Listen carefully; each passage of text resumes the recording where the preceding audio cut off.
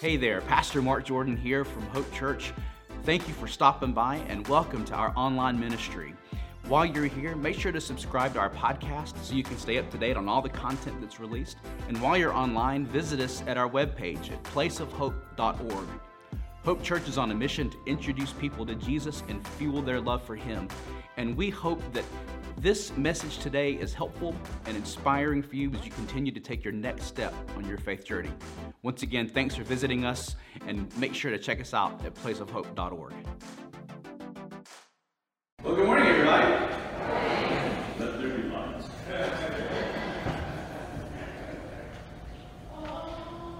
That's right, thank you, Jim. And then there was like, oh, good. Well, welcome. If we have not yet had the opportunity to meet, my name is Mark. I am the pastor here, and I am delighted to see each and every one of you. It's so great to have such a full room, full of vitality and energy. I appreciate the words from Pakistan and Brent helping make these connections. It really proves that God is at work here at Hope Church. And Hope Church is at work in our community as we are doing summer snack packs, and of course Vacation Bible School begins this week, and we're also involved throughout vacation. And I am just delighted to be able to serve as your pastor. For the next few minutes, I want us to look at this next installment in our Hope at the Movies series. Last week we started our Hope at the Movies series by looking at a clip from the movie Hacksaw Ridge. We talked about some of the biblical underpinnings of the Declaration of Independence and freedom and rights and things like that. But also, ultimately, the point that we tried to get to at the very end was about how Jesus established his mission, which is to come and to seek and to save the lost. And the question then comes, will you join him in that mission? Will you use your life in the way that's unique to you to be engaged and employed, so to speak? I don't mean, technically earning a paycheck from it, but to put your energy and your time and your effort and your resources into helping Jesus in his mission to seek and to save lost. We're picking this up today with our second installment from the movie Stranger Than Fiction, which, as you saw, has a great all-star cast: Will Ferrell, Dustin Hoffman, Emma Thompson, Queen Latifah. But it is one of those movies that sort of flew under the radar. I think it was 2006, if I'm not mistaken. I wrote it down. And it is an absolutely fantastic movie. Is there anyone in here who has seen Stranger Than Fiction? Okay, so a handful of hands. That's great. That's great. I went and looked on the various streaming platforms to see if it's streaming anywhere. It currently is not. We're hoping it was on Pluto TV, but that Stranger Than Fiction, I think, is about a surfer, and I can guarantee you, Will Ferrell's character, Harold Crick, is not a surfer. So, but I have a copy of it on DVD. I actually thought about postponing Bible School week so that we could have a movie party, but I was told that wasn't a good idea. Too many moving parts. I'm kidding. I know I just sent a couple people into a cardiac moment. But anyway, all that being said, this movie, friends, is a fantastic movie. It's one I happened to accidentally stumble upon one day. We were out spending a couple days with Tiffany's parents, and it was one that was on a movie channel, and I saw Will Ferrell, and I expected to laugh a lot. Now, there's some comedic moments in it, but it really isn't that funny of a movie. Rather, it's much more dramatic. It's a much more drama movie. And you got the gist of it from the trailer. I always love playing the trailers for movies as a bumper videos, but this one was really good because you see that Harold Crick, which is again Will Ferrell's character, his life is being narrated by Emma Thompson's character, who is an author. Now, this is not a Truman Show type movie. If you might have been familiar with that one with Jim Carrey. This is actually a movie where this man's life inexplicably is being narrated. And the thing that makes it so beautiful and so wonderful, as we saw in the trailer, is that part of Harold's story is his impending death. And that's something that is true for all of us. We don't always like to think about it. But the call and the challenge for Harold's character was to find his character and to essentially answer that question. If you knew that you only had a finite amount of time to live, what would you do? How would you fill your time? How would you use your life to be employed, so to speak, of helping people know about God and Jesus? It's not an explicitly Christian film, but friends, it is unmistakably a Jesus story. And so if you ever have an opportunity to find Stranger Than Fiction, I highly, highly recommend it because it helps us to deal with those questions. How do we use and utilize our life in the service of others if we knew we only had a short time to be here. And so I highly recommend it. Highly recommend it. Fantastic movie. Kind of an independent film, but it's really worth it. In a few moments, we're going to turn to our clip for this movie. But there's something I want us to consider as we begin to move forward into that. And if you're using your follow-along notes, whether the insert in the bulletin or the info guide, I'm sorry, or you're using the app, our follow-along notes this week are more in the form of questions. And the first question I want to ask is, what comfort food do you turn to? What comfort foods do you turn to? Now, when I was writing and preparing this message, I was immediately taken back to being in the first and second grade at Annette Lynn Elementary in Douglas County before we moved over to Cobb County. And my mom's sitting here in the front row. I heard her chuckle a little bit because this may come as a surprise to some of y'all, but I tend to be a little high strung. And as a result, I can get really anxious and really bothered about things like school, you know, tests and riding the bus and things like that. And so I somehow stumbled upon a comfort food lunch that was able to help me deal with some of those stressful and worrisome times in my life, which at that point was going to school. And that was a slab of Velveeta between 2 pieces of white bread and a thermos filled with tomato soup. Yeah. Now, that lunch never changed. The lunchbox did. Dukes of Hazzard 1 year, Battlestar Galactica 1 year, Empire Strikes, Return of the Jedi, they got a little plastic Return of the Jedi lunchbox. The lunchbox changed. The lunch did not. That's because those foods, thermos of Velveeta, I'm sorry, it wasn't thermos of Velveeta, but the thermos of tomato soup, Campbell soup, and then the slab of Velveeta cheese food, processed cheese food, right, between 2 slices of white bread, gave me what I needed to be able to make it through the day. Now, a number of years later, Campbell's released an ad campaign with a little jingle.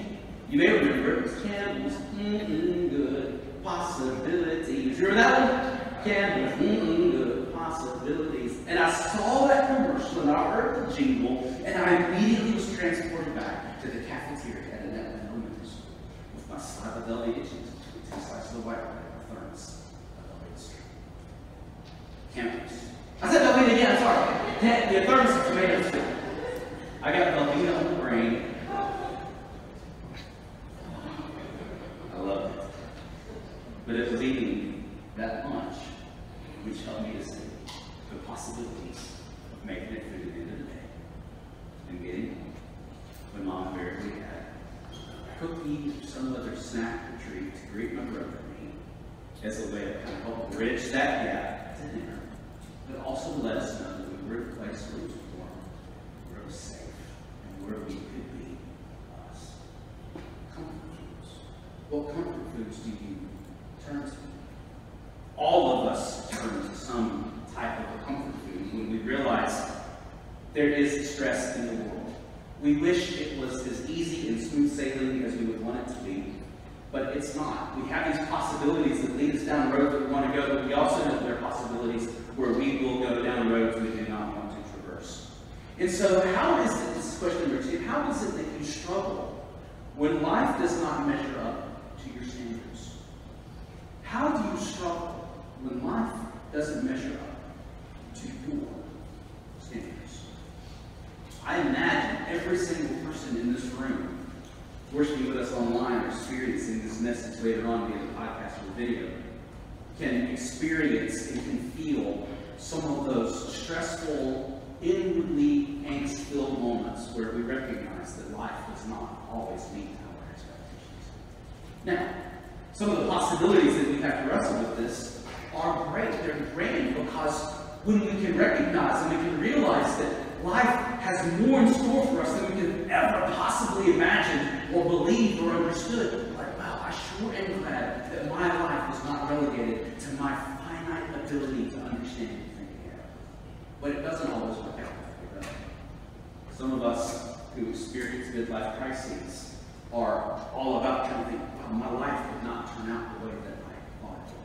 I was thinking about this point when I was driving in. You know, when I was a child, I probably, you know, I wanted to be an astronaut or a test pilot in the Navy. Also wanted to be president of the United States, and I cannot think of a more horrible job than that, right?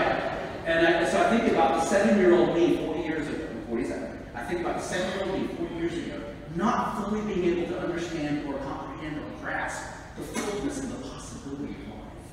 And there are stages and there are parts of that, like when it became clear to me, I was not going to be a major league ball player if I couldn't even hit the Mendoza line literally, right? That just wasn't going to happen. And I had to deal with some of those disappointments and disillusionments. But it began to help me to see that, as that proverbial statement says, when the window closes, another window of opportunity opens. And so we have to seek out those possibilities. And sometimes we turn to things, we turn to places like food to help us deal with that stress, that gap between expectation and reality. But if we can find that there are places and there are points of those moments when we turn, and those things to which we turn where there is hope, there is purpose, there is promise, there is possibility of fulfillment, we can begin to see life shaping up differently. Of course, you see here in front of the stage, we have our setup for Holy Communion. And oh my gosh. Okay? I'm going to press pause. Mom will list yourself for a second. They do me a favor. I forgot to get the grape juice. So, if you go into the fridge or you get the coffee, I'm sorry, in the office, in the coffee room, there is, in the fridge there's a jug of grape juice. And we will pour out our chalices in just a moment. Everyone thank David for his I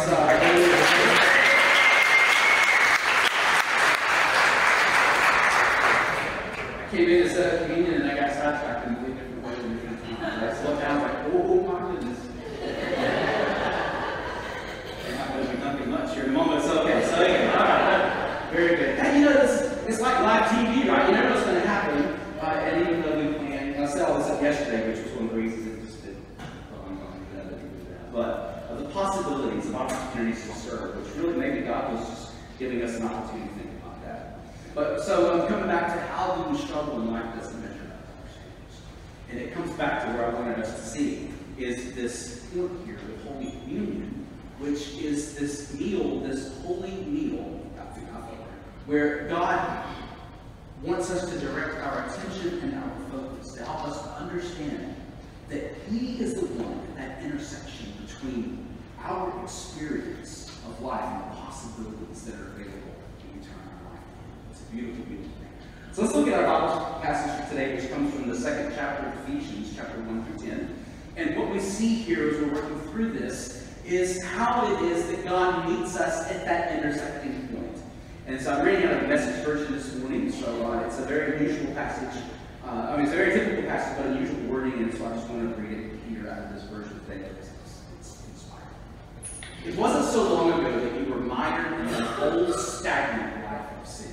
Doesn't that just grab you right in the beginning? You let the world, which doesn't know the first thing about living, tell you how to live. You filled your lungs with polluted unbelief and then exhaled disobedience. We all did it. All of us do what we felt like doing when we felt like doing it. All of us in the same boat.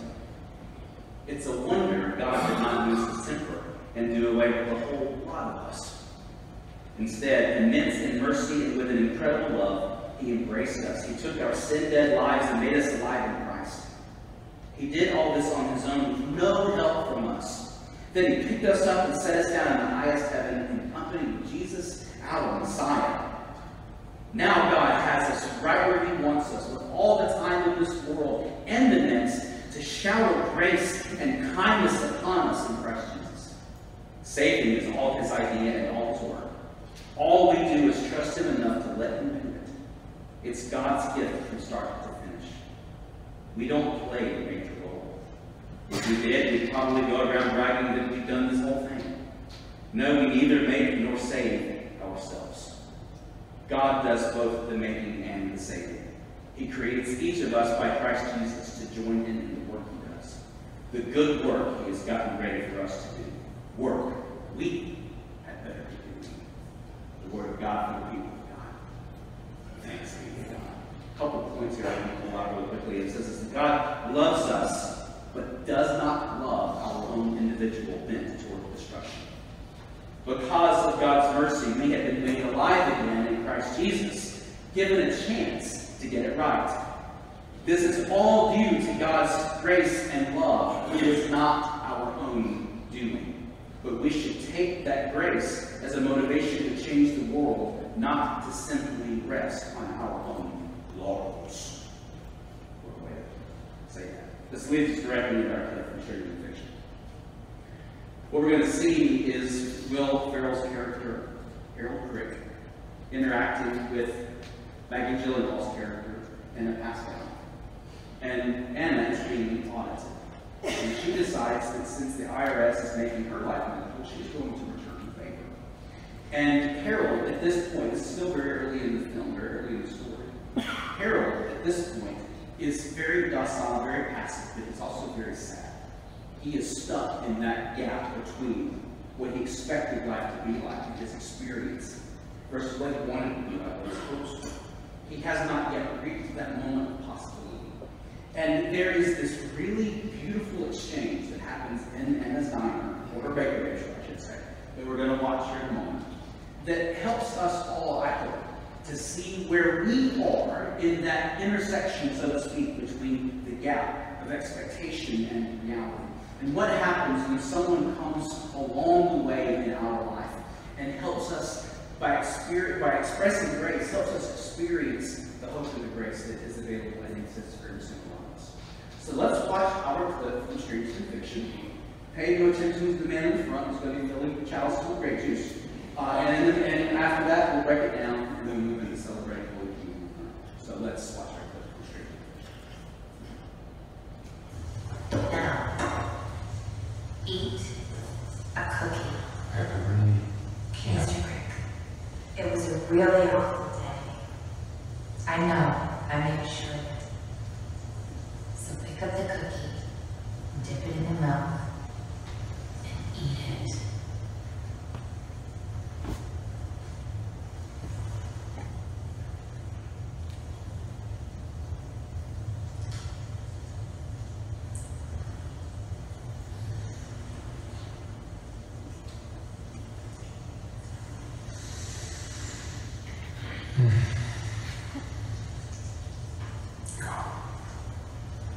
That's a really good cook.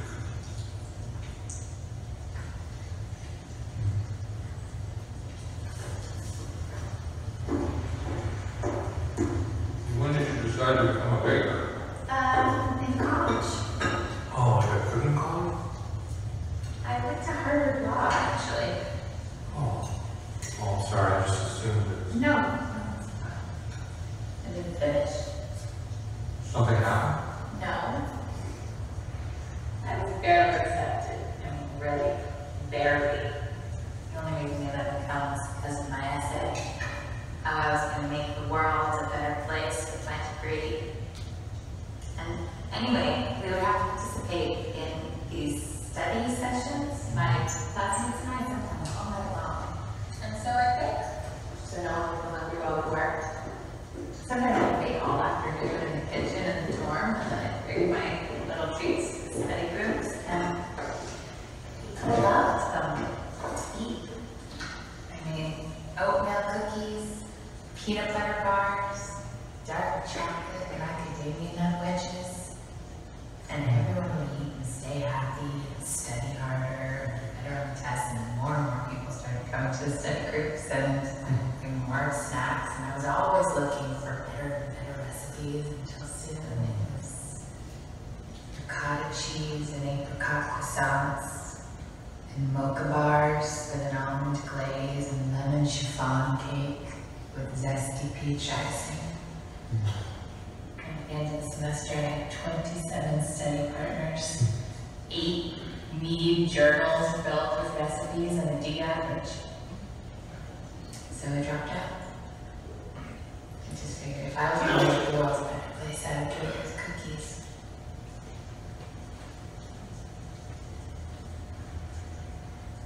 You like them?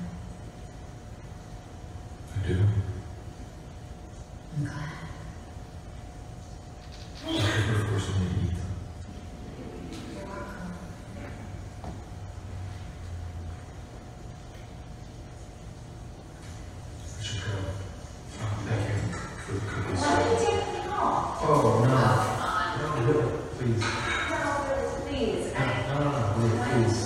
I'd like to, but I can't. You can't? No, but see, it constitutes a gift. Actually, I shouldn't even have those other ones, so. I'm not gonna tell you. Yeah. I know, but if you did. You think that No, they're gonna call the I'll purchase them. I'm happy to purchase them. How's that? And there are no issues. What? Please. Why don't I just That's all. No, really, it's not a big deal. Okay.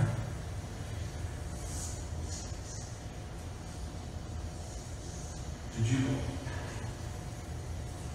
baked those cookies for me, didn't you? You just trying to be nice and I told you would.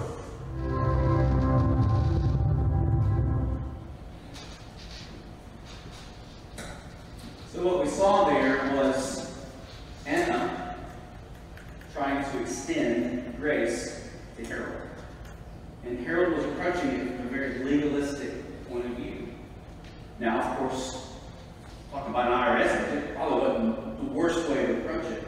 But if we move this out of the realm, so to speak, of the story and into God's story, that contradiction, if you will, where we are living legalistic lives and then all of a sudden experience the fullness of God's grace, which is the love that He gives and lavishes onto us that we have not earned, we do not deserve, changes who we are. This moment in Harold Crick's life was a moment of transformation when he himself experienced what it is that happens, that changes within us when we experience an expression of grace. And so, like Anna, who struggled through Harvard Law and realized that she wasn't going to change the world through the law, but through cookies, every single one of us, we get to that intersection between legalism and grace and expectation and reality and all possibilities. We have to ask this question: what can I do today to bring grace into the life of someone else? It goes back to that very last verse that we read out of Ephesians, that God created us, each of us, by Christ Jesus, to join Him in the work He does, the good work He has gotten ready for us to do, work we better be doing.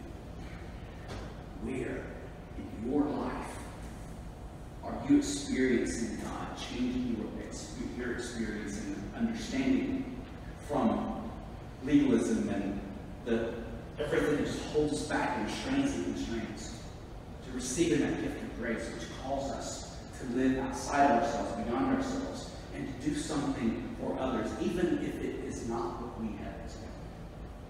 From Harvard Law to being a baker, Anna learned what it was to make others' lives better by the gifts and the skills and the talents and the grace that God had put in her life.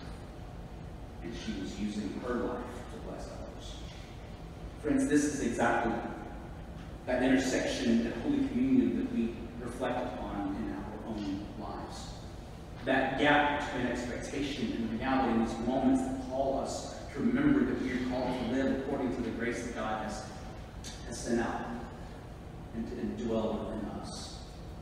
I don't think, actually, no, it's no coincidence, but there is no coincidence that Jesus celebrated the Last Supper, which He knew was the Passover meal, which would have been His holiday favorite comfort food before He went to the cross.